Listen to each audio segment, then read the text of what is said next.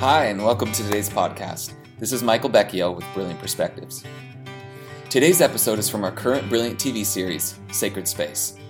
In this brand new series, Graham guides us through his personal meditation space, sharing stories of his creative process, collections of art, sculptures, poetry, and music that have been instrumental in his walk with God, and about how he partners with the Lord in developing his books, talks, and all the material he creates.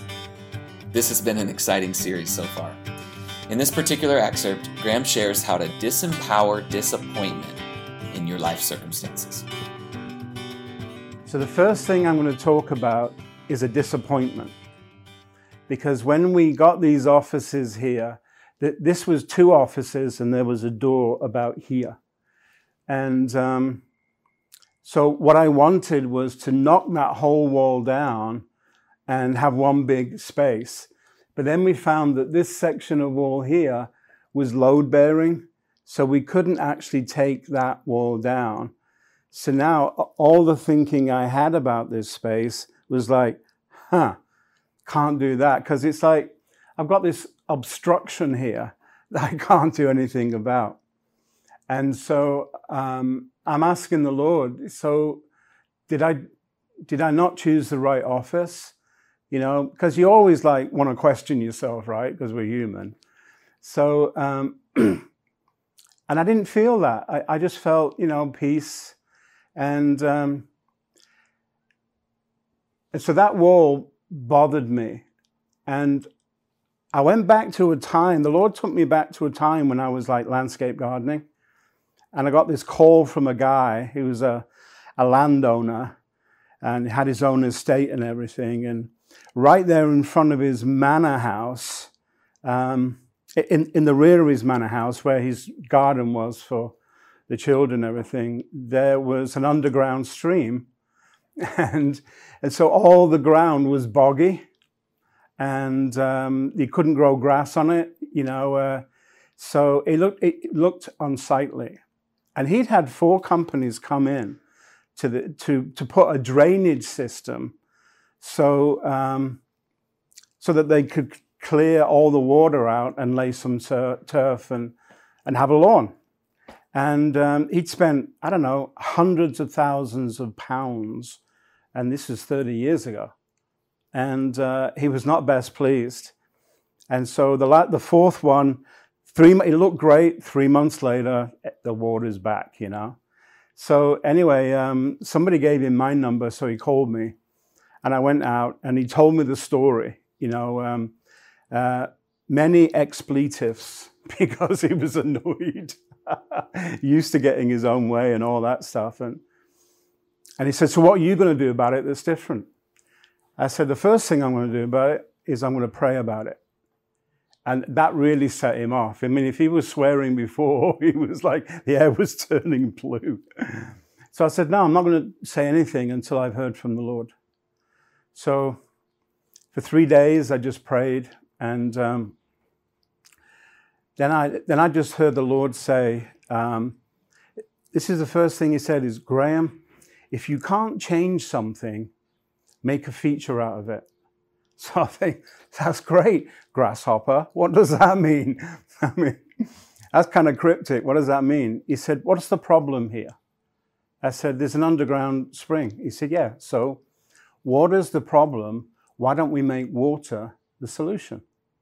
So I designed this water garden. I built a little island in the middle of it all. And then we had a bridge going over it and lily pads and all of that stuff and a walkway that went around it. So we turned it into a feature.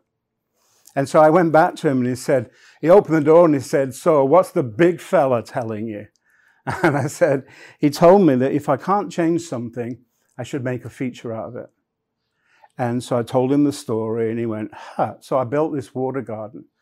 And he threw this enormous party for all of his wealthy friends and so on. And I got invited. And now, somehow mysteriously, I am this genius who speaks to God. It's dear Lord, the things you get me into. So here I am, fast forward 30 years, and I have this wall. I can't change it. So I made a feature out of it. I wanted to turn what was a problem into something beautiful. But here's the first thing you have to do, is you have to disempower your disappointment. I was disappointed with that, because I had a vision for this whole space and now I couldn't have it. So I had to disempower that disappointment. Otherwise, if you don't disempower it, then it's still speaking to you. So when you disempower a disappointment, you can hear God and you can see things that you couldn't see before.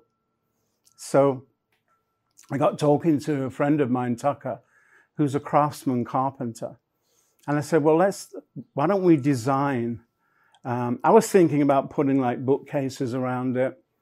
And as I was talking to Tucker, he just got really excited and said, why don't we find wood that's got a live edge like this, all these little knots in it, And he said cherry wood, because cherry wood smells brilliant.